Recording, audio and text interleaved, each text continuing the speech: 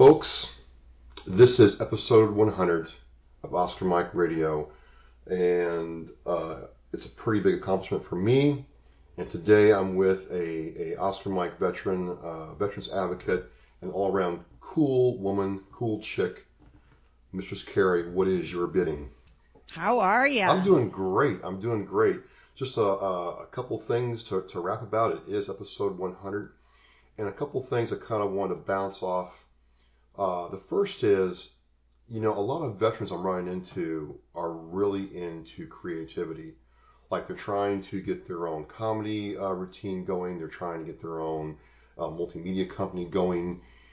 And it's kind of weird, men and women who practice killing people, for lack of a better term, or supporting that effort really embrace this. And I was just curious as to why you think that might be.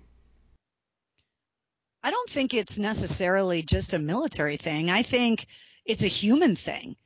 I mean, stand-up comics will tell you that their comedy comes through pain. You look at somebody like Robin Williams, who was living through so much pain. John Belushi, same thing.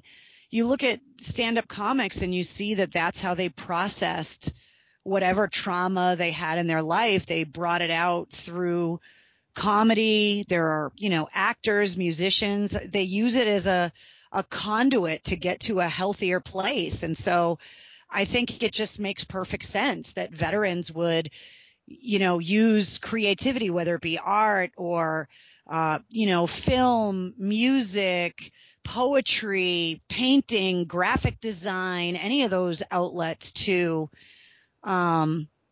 try and express themselves. I mean, there's a great project. General Patton's grandson, Ben Patton, has a thing called the Patton's Veterans Project. He actually hit me up. Oh, did he really? Yeah, so I'm going to go on the 26th to North Shore Community College and check out what he and the veterans produced. Yeah, it's really cool. Okay. And they're using film to give a creative outlet to people, and they take away whatever kind of technological, hurdle there could be by partnering you up with an expert filmmaker. So you don't have to know how to frame the shot right. You don't have to know how to edit the video. You just have to say, this is my idea and this is kind of how I see putting it together. And then they pair you up with someone that can help you facilitate your vision.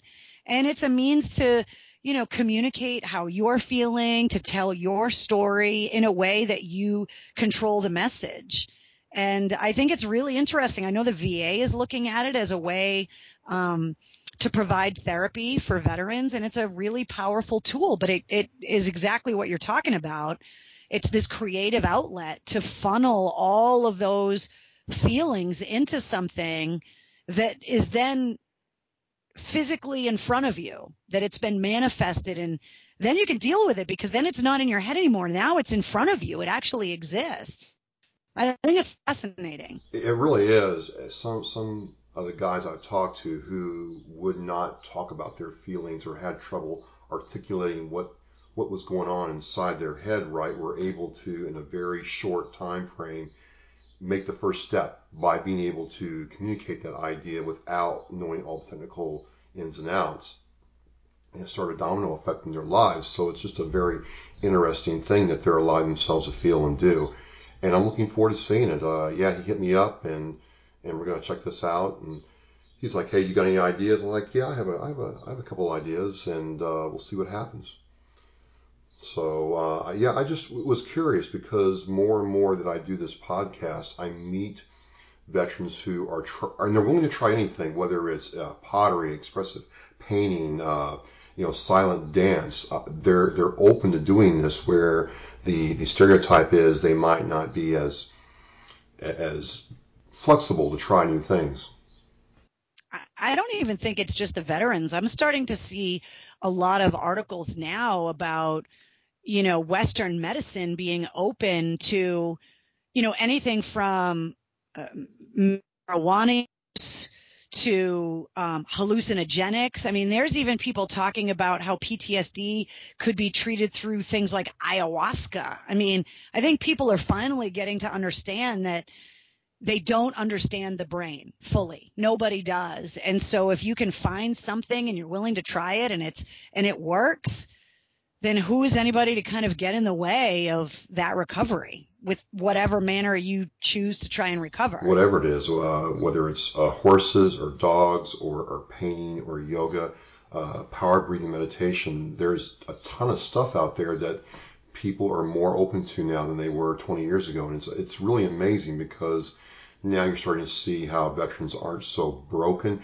Yeah, there's still problems, but they have a way to cope, whereas before they didn't. I also think that they're going to be on the forefront. I think just the way that our veterans have been on the forefront when it comes to research for things like prosthetics. I mean, you saw it right here in Boston after the marathon bombing.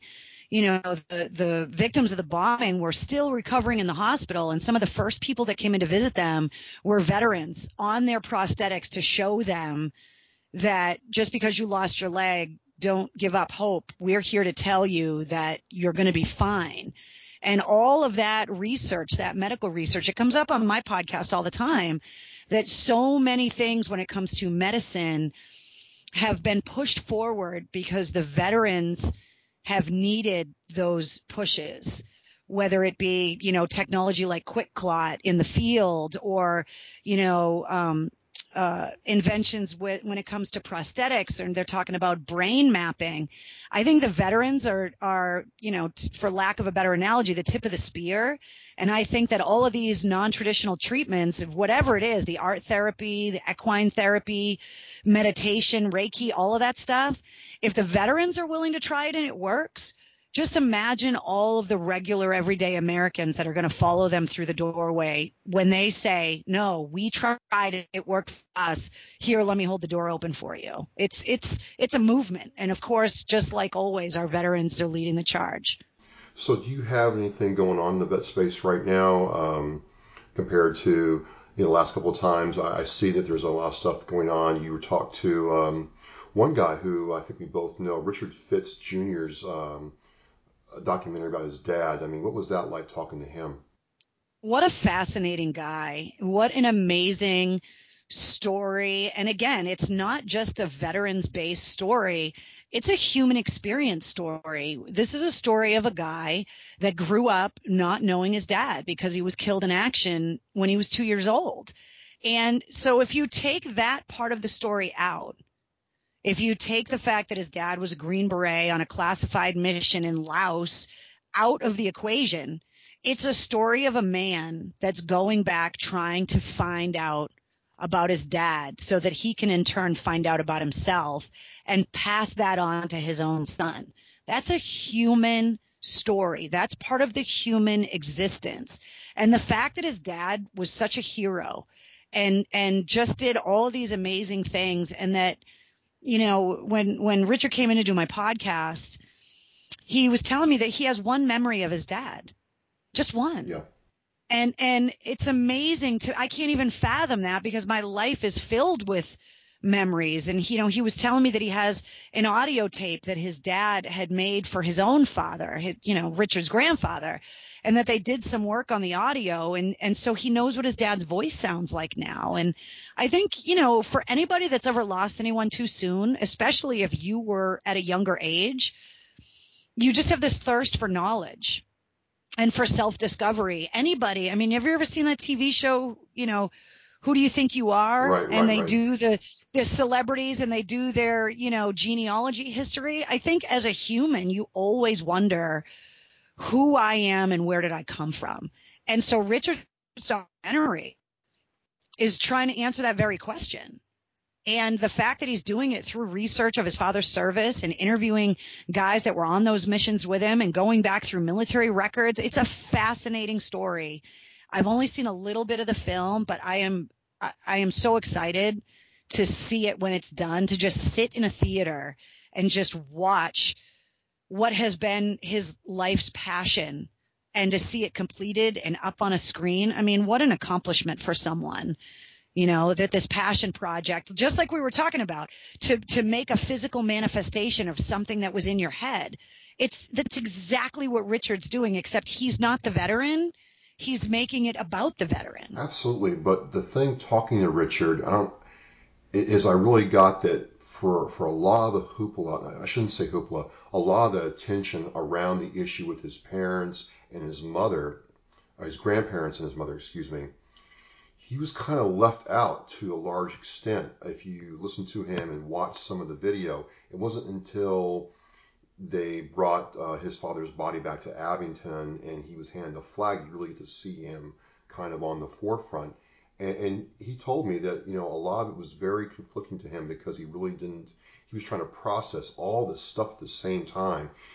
And you're right, it was a very, it gripped me. Some parts of the film I got to watch were like, wow, I mean, I don't know how I would feel if my dad was like that. I never got to meet him. It just really, some parts of it really made me sit there and say, you know, I'm thankful to have my parents in my life. I don't know what he went through. Well, it's just, I mean, if you lost a parent at the age of 2, Right. you know, to an accident or an illness, it would be crushing for anyone. But to lose a parent in a classified op overseas, so that even what he was doing and where he was couldn't be released, how do you grow up with that many questions that cannot be answered, Couldn't. that the government just can't tell you, and that your grandparents and your mom are also, they're trying to shelter you from the pain of just losing a parent in general. You know, I can't even begin to put myself in his shoes. And the fact that he has grown up and now is trying to, in a constructive, artistic, historical, respectful way, figure out his own history. And he told me that it was spearheaded by not being able to answer his own son's questions about his grandfather, Richard's dad. You know, what a testament to his role as a father himself. And where does that come from growing up without a father? It's amazing. Yeah, he's just a really special guy to talk to. Really interesting project. And it's not just, I'm going to make this, try to get some awards or money. This was not about that. I got the feeling this fills several gaping holes in his life and in his soul. And once he was able to understand what his dad was doing and what he went through, this kind of gave him some closure to then move on and tell the story to other people. It's just a very unique project that we're starting to see people do, especially, you know, I really feel that the Vietnam vets and the Korean vets get left out of the picture a lot of times. There's just not the good optics on them that there are other conflicts. And so to hear what his father was involved with and the type of men he served with was really special as well. I think closure is the perfect word. I think that when Richard gets this film done and when he shares it with the world, and when, you know, men that served with his father see it, when his own family sees it, when his own son sees it, I think that that is a legacy that he leaves for his family, that he was willing to do all of the work to fill in all the holes, to stitch up all the gaps. And I think it's something that is going to be looked at for years to come as this passion project that only he could do. You know, other people could have tried to have made a film about his father, but to have it be done and done the right way, he's the only son. He's the only child. And it's his legacy to pass on. And I think I was so struck by his story. And after meeting him and, you know, and seeing all of the work that he's done. And like you said, he's not asking for money. He's not trying to get rich off of it. He's not trying to benefit from his father's sacrifice. He's doing it, financing it himself, just trying to answer the questions, just get some answers, and to also memorialize his dad. You know, I've talked to many Gold Star family members, and they say that your loved ones die twice. They die the first time in combat and the second time when no one speaks their name anymore. And so I think Richard's also trying to keep his father from passing away a second time and doing everything that he can to keep that from happening by keeping his name alive. It's very powerful. Extremely powerful story, and it's just one of the reasons why I like, as a military guy myself and serving, that I like doing this podcast. People ask me why I do this, and I'm like, it's for stories like that I feel are really worthy, and it's not just a money grab or a chest thumping experience. Hey, I got this thing I'm trying to do. It's different. I've never seen anybody try to do something like this before. Certainly there's been biographies of family members and stuff like that, but not like this. Not when you're 2 years old and your dad passes, and then almost, 20, 25 years later, you find out all this stuff happened, and then add another couple of years on that to try to even concept this. So I just, it really struck home to me. There's still medals that his dad hasn't received yet that, other guys that his dad served with had received for missions before the one where he was killed. And so, Richard's also just trying to get the record straight too, and make sure that his dad gets all of the, the accolades and all of the things that he deserves. Absolutely, absolutely. So, just a great story, local story, and one of those good ones. I'd like to shift focus. I just want to bounce this idea off to you. Oh boy, here we go. It's good. It's good. Trust me, it's good. Trust me. There's this guy. He's an Air Force veteran. He's retired, and he's a single dad. And he started this organization called Operation Teammate. And what he's done is he's gotten with places like the Charlotte Hornets and the Masters and like the University of Georgia Bulldogs. He's a big Bulldogs fan. And he's created this thing where he calls it impactful athlete interaction, where he'll take children of military people who are serving, like right now, deployed overseas, and take them to these events. Not just take them to the ball game, woohoo, we had a good time, but have them meet the athletes and especially the collegiate athletes, and talk about the challenges of staying on the straight and narrow, not getting into trouble, and he's starting to get some traction with his organization, but also some of the kids he's served. And I just want to bounce it off you because I'm sitting there thinking to myself as I'm talking to him, I'm like, no one's doing that right now. No one really thinks about the kids when you're deployed over 10,000 miles away. And I'm just curious, what do you look for in somebody who's trying something new in the veteran space or in the charitable space in general? Well, I look for people that are doing it for the right reasons. Okay. I think when it comes to any organization, and it doesn't even have to be veteran or military based, I think with any kind of charitable organization that's asking for anything from you, especially money and financial support, is you want to know what they're doing with the money, and that they're doing things for the right reasons, and that they're not just doing it for a photo op, or they're not doing it, for a big 6-figure salary to be, the chairperson or whatever. I think that, people that start organizations that are not charity based, and I don't mean that charity is bad. I mean the definition of charity, where you're just giving something and not expecting anything back. I think, like the example you're giving me, I don't think that benefits just the kids, because this is a mutual exchange here. So you get those kids who are growing up without a parent because their parents deployed, right? But then you get the athletes who have been, on the front page of every newspaper for however long now. And you get those athletes paired up with kids who then watch firsthand the struggles of a child that is growing up because their parent is selflessly serving their nation.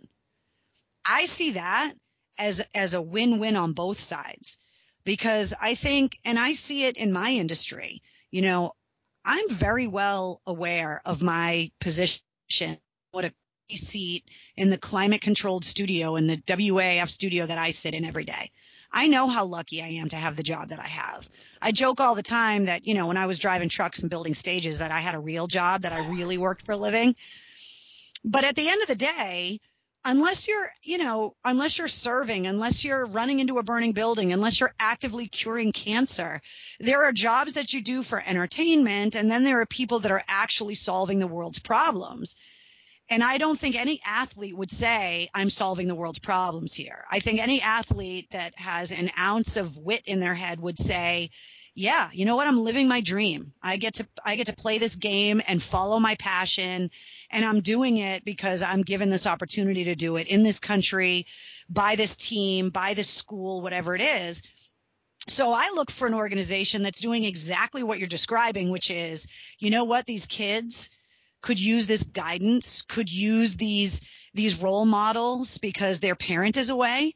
But I also think that those athletes and the exposure to those kids, those Blue Star kids, I think that's an incredibly powerful life lesson as well. And a life lesson I think most Americans need. The University of Georgia Bulldogs kind of took this organization underneath their arm to the point where now they've had, events at baseball games, football games, and gymnastics games. And the coaches have told this guy, I've seen the emails where, like, our kids got something out of bringing these kids there. When they're griping about practice or having to do homework, they're like, my dad's a phone call away. I couldn't imagine having my mom or dad on a ship in the middle of the ocean. I don't know where they are. It really is that thing. And this is the kind of stuff that I like to see people do. And just as a bonus, it's a Air Force guy who doesn't know anything about doing a nonprofit, but he's just trying to do it. It's just great. Yeah, that's exactly what I mean. There are all of these videos circling around the internet of how powerful it can be for people in the elderly community, especially those that are in nursing homes. And there have been experiments where they've put a nursery school inside a nursing home so that the older generation have all of these little kids running around playing games with them, and that it helps the older person with mobility and helps them to keep their mental clarity, and that it helps the little kids as well because they have these people that are just so filled with joy, that are so thankful that those little kids are around. And so, to go back to your original question is, what do I look for in an organization like that? That's the exact thing. It's mutually beneficial for both, but everybody benefits out of it. Right. That you're not just, I'm not trying to say sound ungrateful that someone writes a check and makes a donation to an organization and that's where they leave it, because your financial generosity with a lot of these organizations is absolutely essential. Everything. But when you actually get in there and you get involved and you donate your time and you become a part of it, you benefit from it as much as the person you're trying to help. I know from my own work that as much work as I do to try and help our veterans and advocate on their behalf, I know that just being around them enriches my life and me as a person. And it's helped me so much. It makes me a better person. I believe it makes me a better American. I believe it makes me more grounded. It makes me more self-aware. I just think that I benefit from it, but that's not why I do it necessarily. But the fact that it makes me feel good, well, that's fantastic. So do you have anything going on in the veteran space coming up, or that you've been working on, or is it just kind of like in a steady state right now? Well, I've been doing a lot of work with 22 Kill, Okay. Who now has an office or we're getting ready to open up a brick and mortar office soon in Massachusetts, but we're going to be covering all of New England. We're getting ready to have our third annual veteran skydiving event, which is coming up at the end of the month, June 30th. And we raise money and we take out 22 veterans and take them skydiving. So whether they have never jumped, whether they jumped in the military but have never jumped on the civilian side, we just take them out jumping, and then we get a bunch of other slots that, like, their friends, family members, any other people can pay to jump with them. But the veterans jumps, the 22 of them anyway, are at no cost to the veteran. And what we're noticing, I mean, the first year we did it, we had 22 veterans. The second year we did it, we had like 34. We've already got almost 50 people registered now 22 of the free slots that we fundraise for, but then a bunch of other veterans that were like, you know what? I have a great job. I don't mind paying my way, but I want to be part of the event. And then there's sons, daughters, wives, husbands, coworkers, cousins that are like, you know what? I want to come and jump with, the veterans as well. And there's a couple things that we've noticed. Number one, that adrenaline search that so many veterans are seeking when they come home because they haven't been able to find it in any other way other than a deployment or a firefight. They can find it in a controlled, safe, regulated activity like skydiving. But that it's also a camaraderie-based thing, a team-building thing where they're now all of a sudden at an event surrounded by veterans from different conflicts, different branches, different MOSs. But one thing that was really interesting is that there's a disproportionate number of female veterans that are getting involved with this event now. And 22 Kill has really made it a focus to do a lot of outreach work when it comes to female veterans who for a long time were overlooked. And so for a skydiving event to attract this many female veterans, this is the first year that it was a disproportionate number.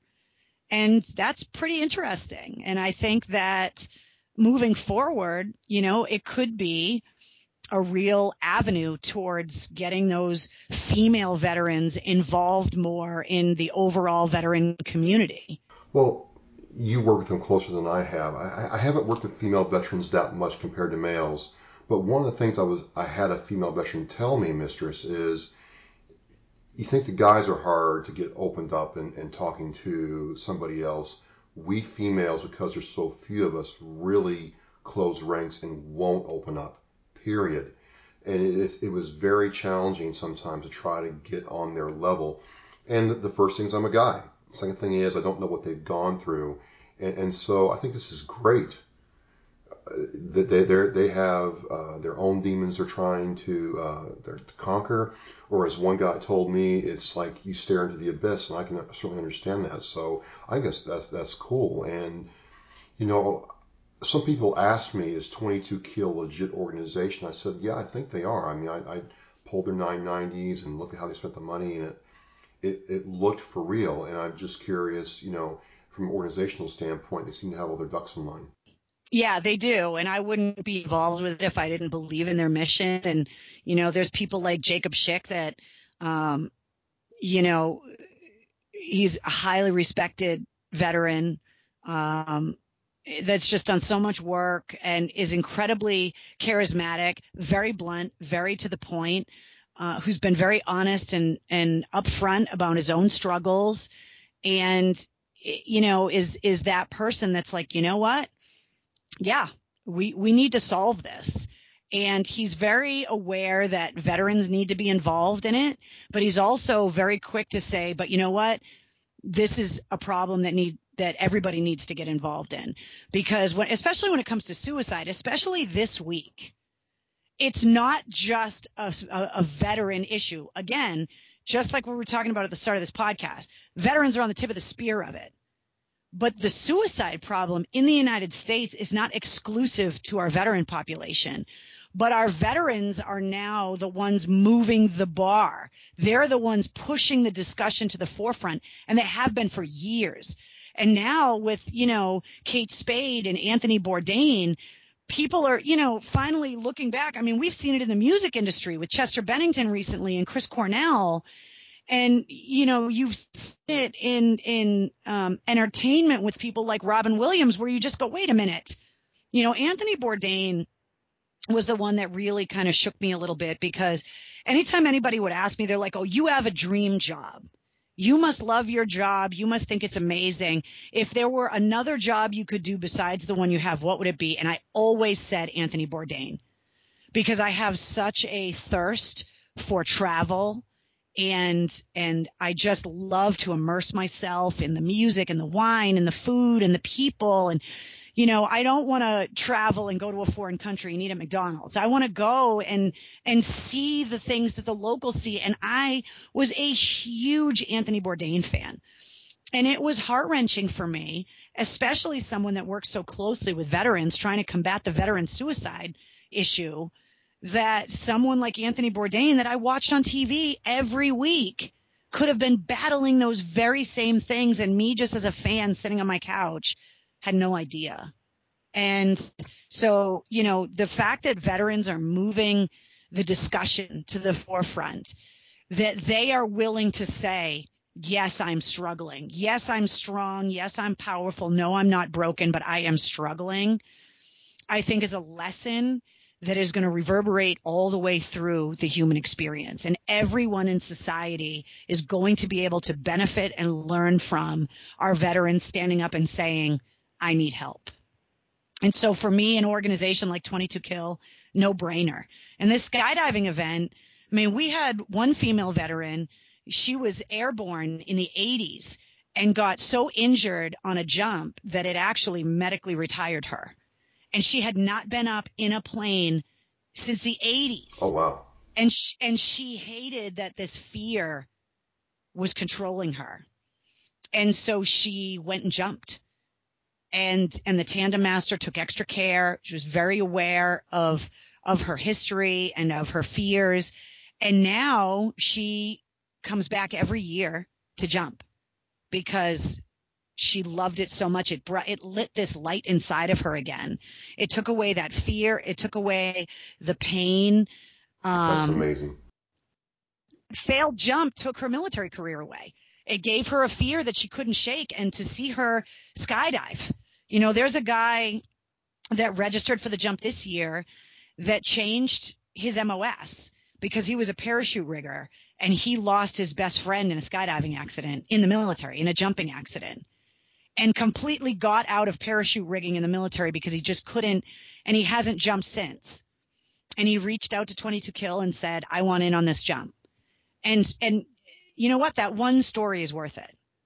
That one story, and just seeing the way, even if they never jump again, to see these lights get turned back on and these people that all of a sudden are like, oh, hell yeah. Like I'm alive again. Yes. That to me, I'm really hoping that what we've done is we've partnered with a drop zone and we're trying to cultivate a veterans community on that drop zone so that veterans that do want to get into skydiving, but say don't know anybody else that does, won't be so intimidated by coming to the drop zone themselves because they're going to know there's a built-in veterans community there waiting for them. So that if nobody else they know wants to go skydiving, that they can go, you know what, I'm going to go and get my license and I'm going to start being a jumper and I'm going to find a home at this drop zone because there's already a community of veterans there waiting for me. And I really, really believe, and it's not just because I've been a skydiver for 20 years and that it's a passion of mine, and that I know it's helped me through the struggles in my own life, but I just believe in this program because I've seen it in action and I've seen them when they land and they're different than they were 20 minutes before when they got on the plane. They're just different people. And you can see it in their videos and in their pictures of their skydive that they're just beaming and they're so alive. And even if they never jump again, they take that passion back into their lives, into their families, into their jobs, into their other hobbies. And if it lights a torch in them to pay it forward and get more involved in the community and to give it forward, I think anything we can do to move people that way, the more the better. So it's like a baptism by air. I mean, you seriously, they totally is. They go in the plane one way and they get risen. Yes. Hallelujah. Yes, it happened with me. The first skydive that I made changed my life. And so, I hate to sound like a cult member or a drug dealer, but I'm like, no, really, you got to try it. You got to try it. But it does work. Well, I'll tell you what, as we wind down time, I've wanted to jump for a long time. I'm going to figure this out and maybe we'll make this happen.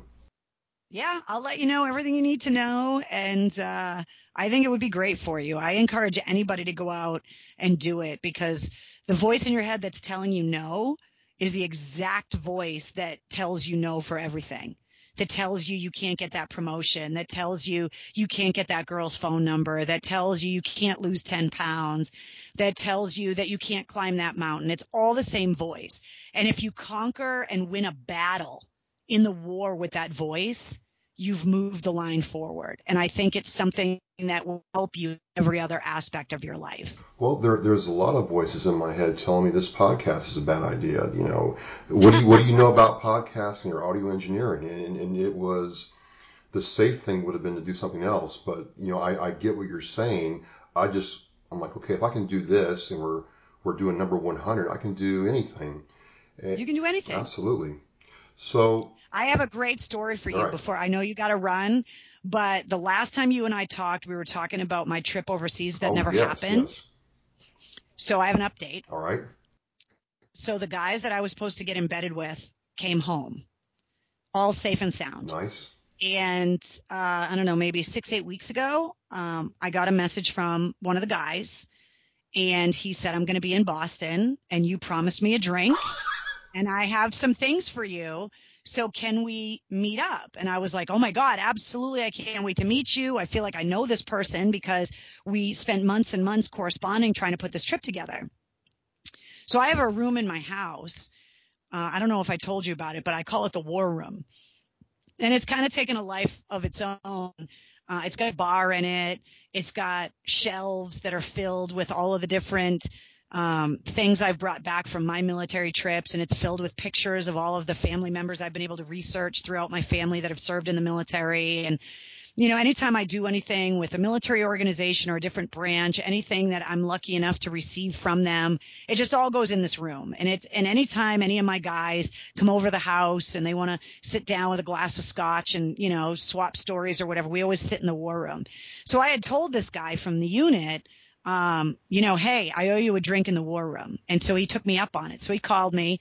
So we met up for dinner because I was like, I'm not cooking for you, but, we'll meet up for dinner.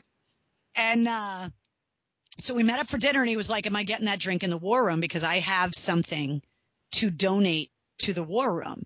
So there's a rule when you come to my house and you hang out in the war room. The first time you come as a guest. The second time you come, you have to come with something that you're willing to leave behind. And so those shelves in the war room are filled with things that people have left behind from their service. Trinkets, a compass, a patch, a coin, whatever it is. Everybody leaves something. So he was like, I have something for the war room. So I was like, great. So he came to my house. I poured him a really good glass of really good scotch, and we sat down, and he pulled this bag out, and he started pulling out things that he had brought home from this deployment that I was supposed to meet him on.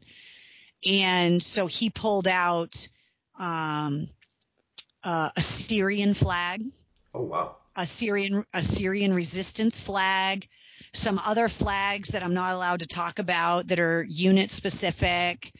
While I should have been with the unit, they went out on a mission against ISIS. I'm allowed to say that now.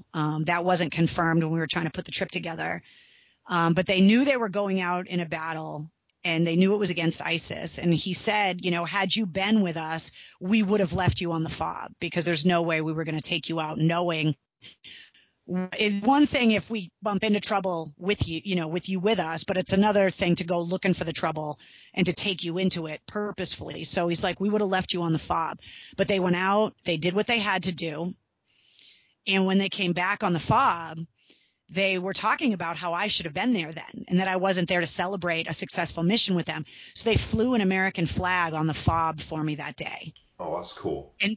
And so he folded up this American flag, and he pulled it out of the bag, and he gave it to me. And I was like, oh my God. And any flag that anybody's ever flown in my honor and presented to me, and I've been lucky enough to receive a few over the years, I always fly it in front of my house, even if it's just for a day, just because I want to fly it at my house, and then I fold it back up again and save it.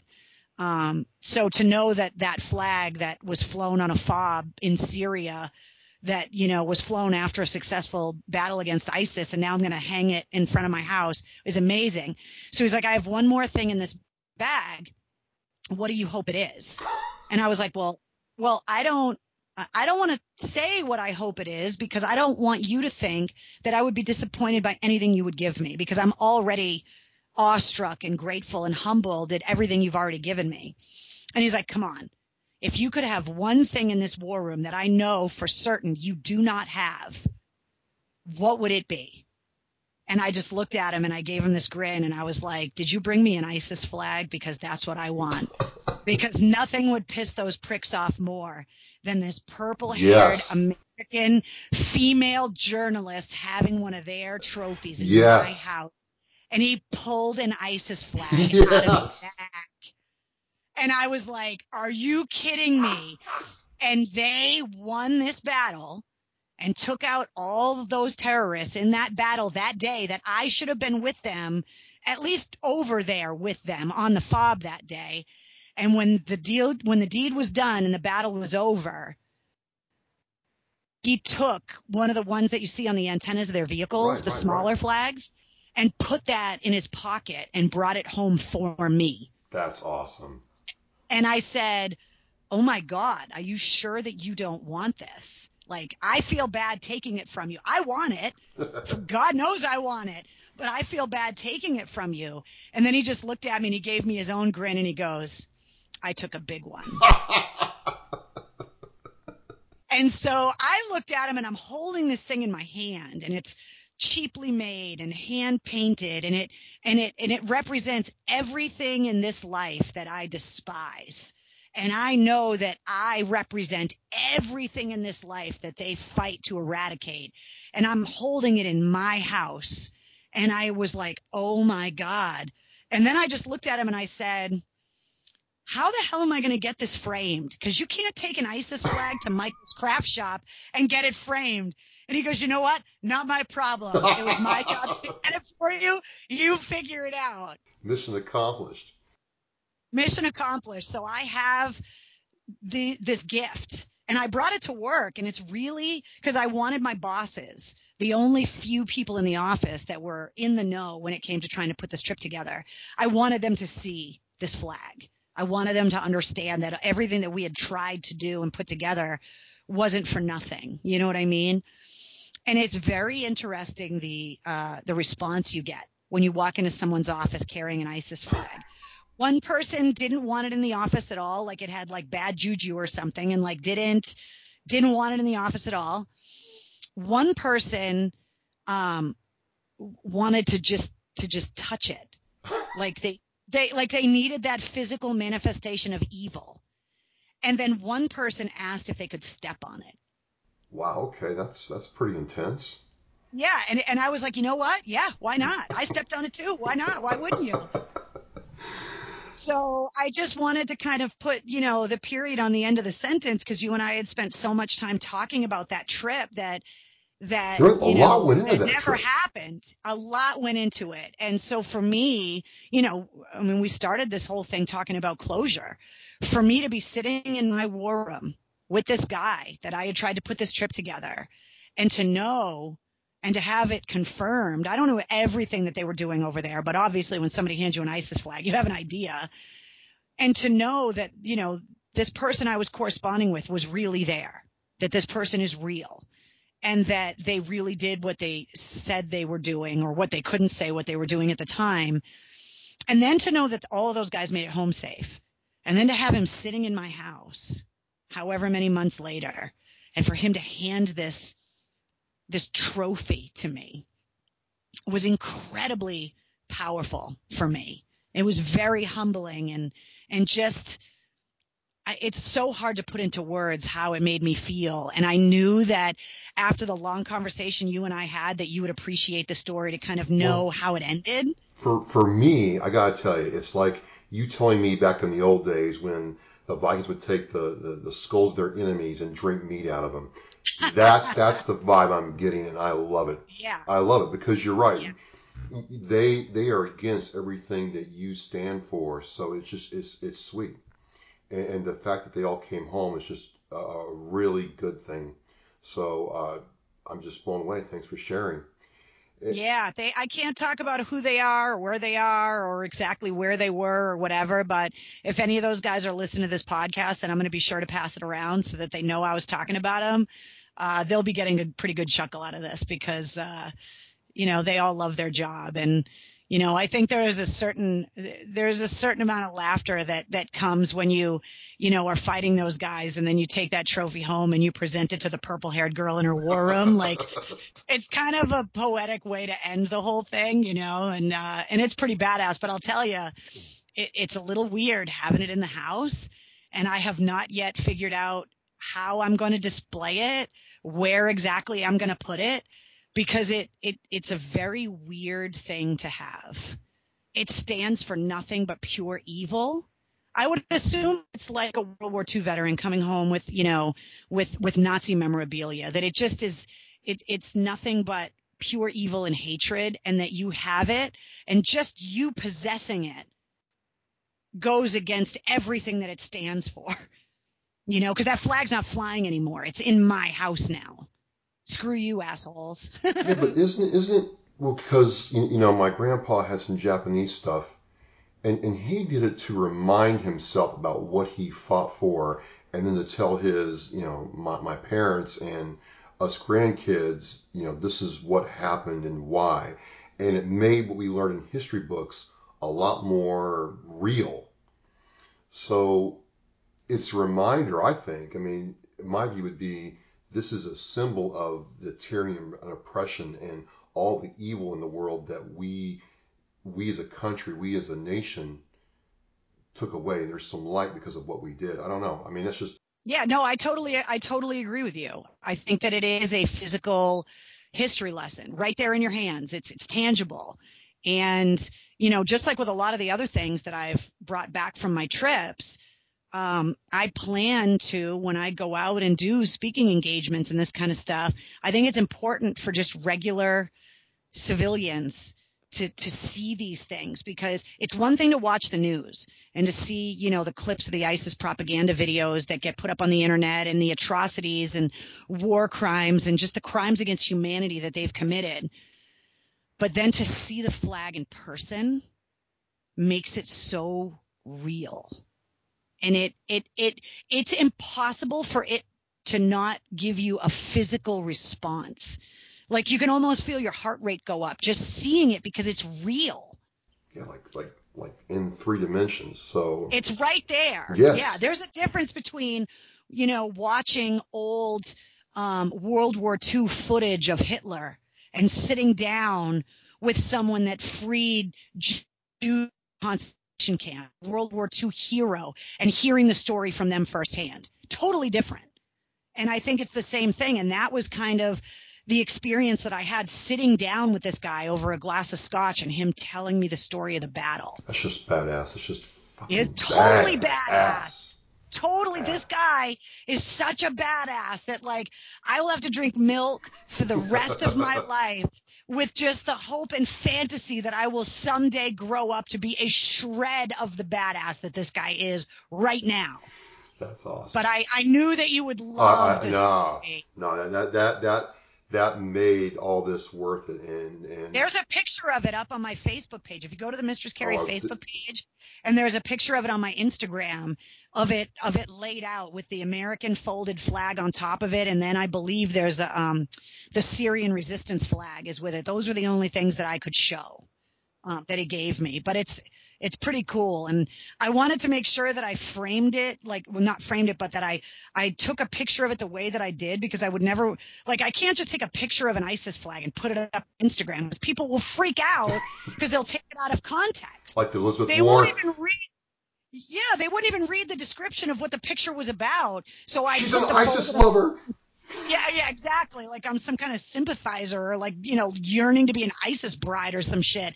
So I put the American flag on top of it and whatever, so that people understood, these were items that were given to me.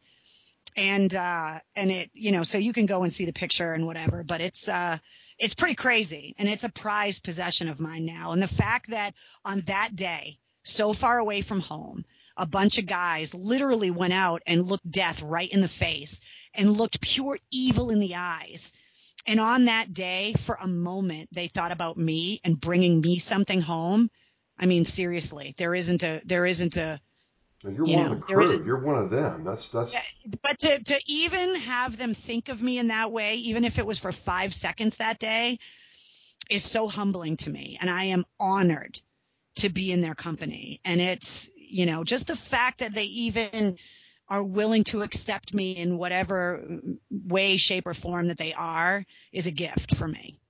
well. All I can say is, I enjoy hearing these kind of stories.